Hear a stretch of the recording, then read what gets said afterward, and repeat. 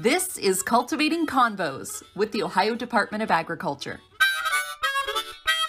And it's fun to have everyone else kind of get a little insight into what we do. Farmland forever. Actually, that was the next question I was going to ask you. Shelby, let's wrap this thing up. Welcome, everyone, to, let's call it the holiday edition of Cultivating Convos, Ohio Department of Agriculture's weekly podcast. I'm Shelby Croft, and Megs is here with me today. Happy holidays, everybody. We are excited and all in red today as we are recording. We're ready to rock. Yes, we are. Correct. Yes. We're happy to be here. Happy holidays, everybody.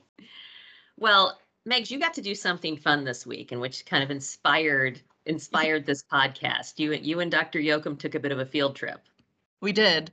We were at Clearview Farm last week, and Dr. Yoakum performed a health exam on one of Santa's reindeer just to make sure she'd be clear to fly. Dr. Yoakum, let's talk about what we did last week.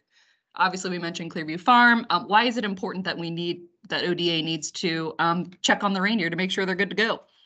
Absolutely. So as veterinarians, we want to make sure that animals, especially when they're traveling and they could encounter other animals in new territories, that they are healthy and fit for their journey, that they're not spreading any diseases that could be contagious or could affect other animal populations. And so any animals, even pet animals, when they're moving between states, are required to have a certificate of veterinary inspection, or a lot of people call it a health certificate, just stating basically those same things, that they are free of contagious or communicable diseases. And so that's part of what we were doing at Clearview Farm with their reindeer, which was very fun. Yeah, it was awesome. There were like quite a few reindeer. I stepped in a lot of poop. So is reindeer poop worse or better than other animal poop, Meg? Oh gosh, I've been on so many shoots, you guys, on so many farms, and it's usually cow pie, so it's similar. I feel like these reindeer, though, Dr. Yoakum had a pretty healthy diet. They did. They feed them well. This is a busy time of year for them, so they're well fed and well taken care of, but that also comes out the other end. All right, before we get into fun facts about reindeer, let's talk a little bit about the CVI. Obviously, that's a term that's familiar with us within ODA, but I'm not sure that everyone out there understands what that is. Dr. Rosberg, could you maybe explain a little bit more about the CVI? Sure. So as Dr. Yoakum had said earlier, a CVI stands for Certificate of Veterinary Inspection, and a lot of people do refer to it as a health certificate. And what this is that this is a little slip of paper that you have your vet, whether that's for a dog or a cat or a large animal. They can be for a variety of different animals.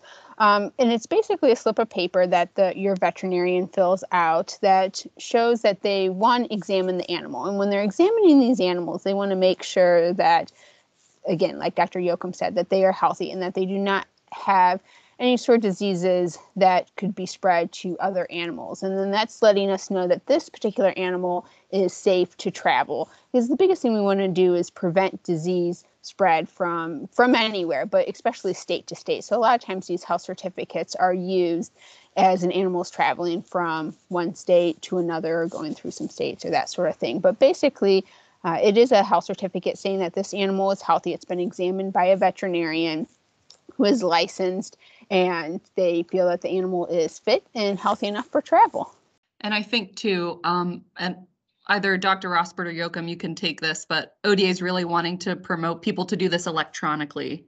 Yes, absolutely. So because all the CVIs or health certificates come through our office, so any animals that are coming from out of state into Ohio, ODA's Animal Health Office receives copies of those so that we're aware of the animal movements coming into the state. And those are all recorded in our databases. It is so much simpler, as well as decreases the chance for error if this can be done electronically. There are options to have it done, on pen and paper, which has historically been the most common form of the CVIs. There are carbon copies, and so one copy goes to the owner, one stays with the veterinarian, one would come to the regulatory officials or the state animal health officials office at ODA. But then that information does have to be entered into databases, and so it is much smoother and cleaner, much more efficient to do this electronically. And so we are really working to promote that type of service. There are kind of third-party services that offer different ways to do those electronically, much clearer, not trying to decipher, is that an E or a C, or what number is that? It just makes things much more efficient and easier all around. So we are trying to promote that very much. So go ECBI, go ECBI. And another thing that I will mention is that with the paper the paper CVIs, that they do need to be into the office within 7 days of, I believe, when the animal needs to actually travel, or when they're written. And so it's really, that can create some, lag time too. And so doing these electronic health certificates helps prevent issues with that as well. Very good point. Very good point. All right. I want to get to the reindeer themselves because, when I watched this video, I was like, oh my gosh, I love these animals. They're so cute. And the video, you can see it out on our Facebook page if you take a look. But I guess I'm curious, number one, how prevalent are reindeer around Ohio, and what kind of animals are they? I can take that one. Reindeer are fairly unique in Ohio. I know of about 2 or 3 herds that exist within Ohio. The one at Clearview Farm is in the area that I cover. It's actually in Richland County. So I'm most familiar with that. But there are a few others, as well as some elk farms throughout Ohio. But fairly unique, I would say. They are caribou, technically, and that's another name for reindeer. It kind of depends where you are geographically, what they're referred to as. But we, especially this time of year, we're calling them reindeer, and that is what they are. Ohio actually has the majority of our cervid, which is the term for reindeer, elk, and several other species, and deer. The majority of the cervid farms within Ohio are actually whitetail deer farms, and we have over 300 whitetail deer farms that are licensed and active within the state. So while the reindeer are not as common, the whitetail deer industry in Ohio is definitely a strong one. And so, our ODA veterinarians are, you guys are giving all of those, at least those licensed deer farms in Ohio, you're examining them for their health. What are you looking for when you're performing that exam? Well, so typically our role with the deer farms is more from a regulatory standpoint. So we're focusing on preventing disease spread, one, to other captive deer, but also, just as importantly, from wild deer to captive deer, or from captive deer to wild deer. So a big part of what we do is helping make sure that these licensed deer farms are following all of the different regulatory requirements. And a part of that is doing fence inspections. So we will actually go out to these different facilities and inspect and make sure that their fencing, their outside perimeter fencing, is at least 8 feet in height. And the reason for that is because we want to prevent any sort of wild deer from coming in and mingling with the captive deer. And we also want to make sure we don't have any captive deer that are able to get out, escape, and mingle with the wild deer. So our involvement tends to be more from a regulatory standpoint, making sure that they're following all the proper regulations regarding captive cervids or captive deer. And so we're doing that in a way to help prevent any sort of disease spread. No outsiders allowed. None.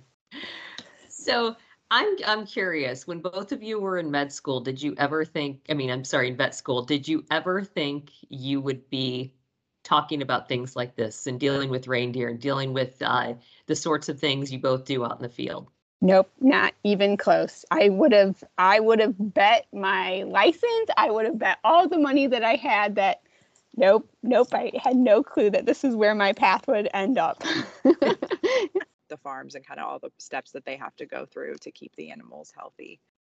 So let's talk reindeer. What are some fun facts the both of you have about reindeer that people may not know? I can go first. This is Dr. Rosbert.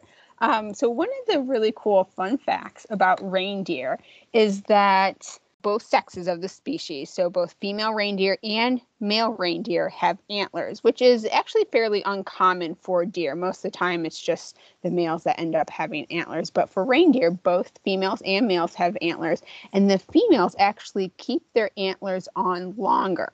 So because of that, we know that Santa's reindeer are actually all female, because if they are making their flight on Christmas Eve, during this time, it's just the females that have their antlers still. The males would have shed their antlers already. Girl power. Of course we're carrying the sleigh. Of course we are. Oh, Dr. Yoakum, do you have any fun facts? Well, I did look into this. I will admit to not knowing this before our visit last week, but reindeer also have some fur on the bottom of their hooves, and that's meant for traction on snow and ice, as well as to help them if they need to use their hooves as like a shovel or even for swimming. But that there's specialized fur even on the bottom of their hooves, which I thought was fascinating. And the hooves themselves are different than a lot of other cervids or even ruminants. They're kind of wider, and they do look a little more like a shovel or kind of a scoop, and you can tell that they'd be better for swimming if they had to do that. So just a neat adaptation for the conditions that they're usually in. The reindeer that Megan and I saw live a pretty cush existence. But Yeah. if they really were at the North Pole, they would need those specialized features. So I think that's kind of neat. They can skid to a good And stop on the roofs, right?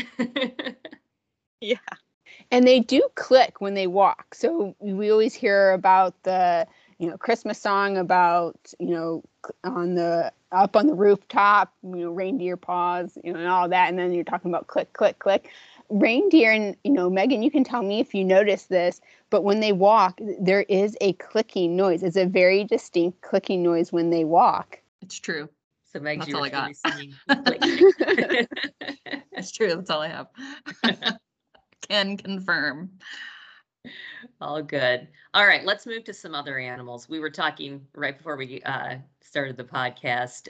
Obviously, this is the time of year that our animals can get into a lot of things, or we can get new animals.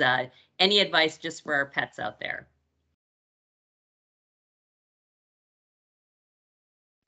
Yeah, so I think that the biggest thing, it's the holidays. We all like to enjoy some tasty treats. I think that most of us are, guilty of indulging in some cookies and some candy and some just, delicious food.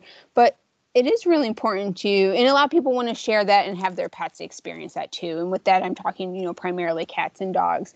But it is important to remember that a lot of times, by giving your cat or dog, these scrumptious extra treats, some of them can be very harmful and, actually cause them to get sick. And so it's really important during this time, and I know everyone wants to be treating them, that you are, very cautious and aware. So it would be a much better idea, much safer and healthier for the animal if you just, purchase specifically cat or dog treats, from a reputable store versus trying to indulge them. Certainly we don't want to be giving dogs or cats any sort of chocolate or things like that. But a lot of times, the foods that we, have and eat ourselves, they have a lot more calories. And for a dog and cat, it can be quite upsetting to their stomach. And so, my tip of recommendation would just, to be try to hold off on giving those extra special treats. And if you do want to give them, something special and treat them, then, make sure that it's appropriate for that particular animal and that it's safe and healthy for them. There are some options as far as human food, as far as apples, as long as we're not including the seeds, or green beans, that can be safely given to dogs. Actually my cat would certainly eat a green bean, not an apple, but he's kind of silly when it comes to food. So there are a few options, but in general, I think that it's pretty safe to stay with the actual cat and dog treats for those animals. I don't know if Dr. Yoakum, if you wanted to add anything to that. I think that's super important. Fatty foods that can cause pancreatitis, definitely chocolate, like you mentioned, can all be hazardous. So just extreme caution, and you may have that relative or that uncle that, is trying to slip something under the table, but try to make everybody aware that that's your policy for your pets.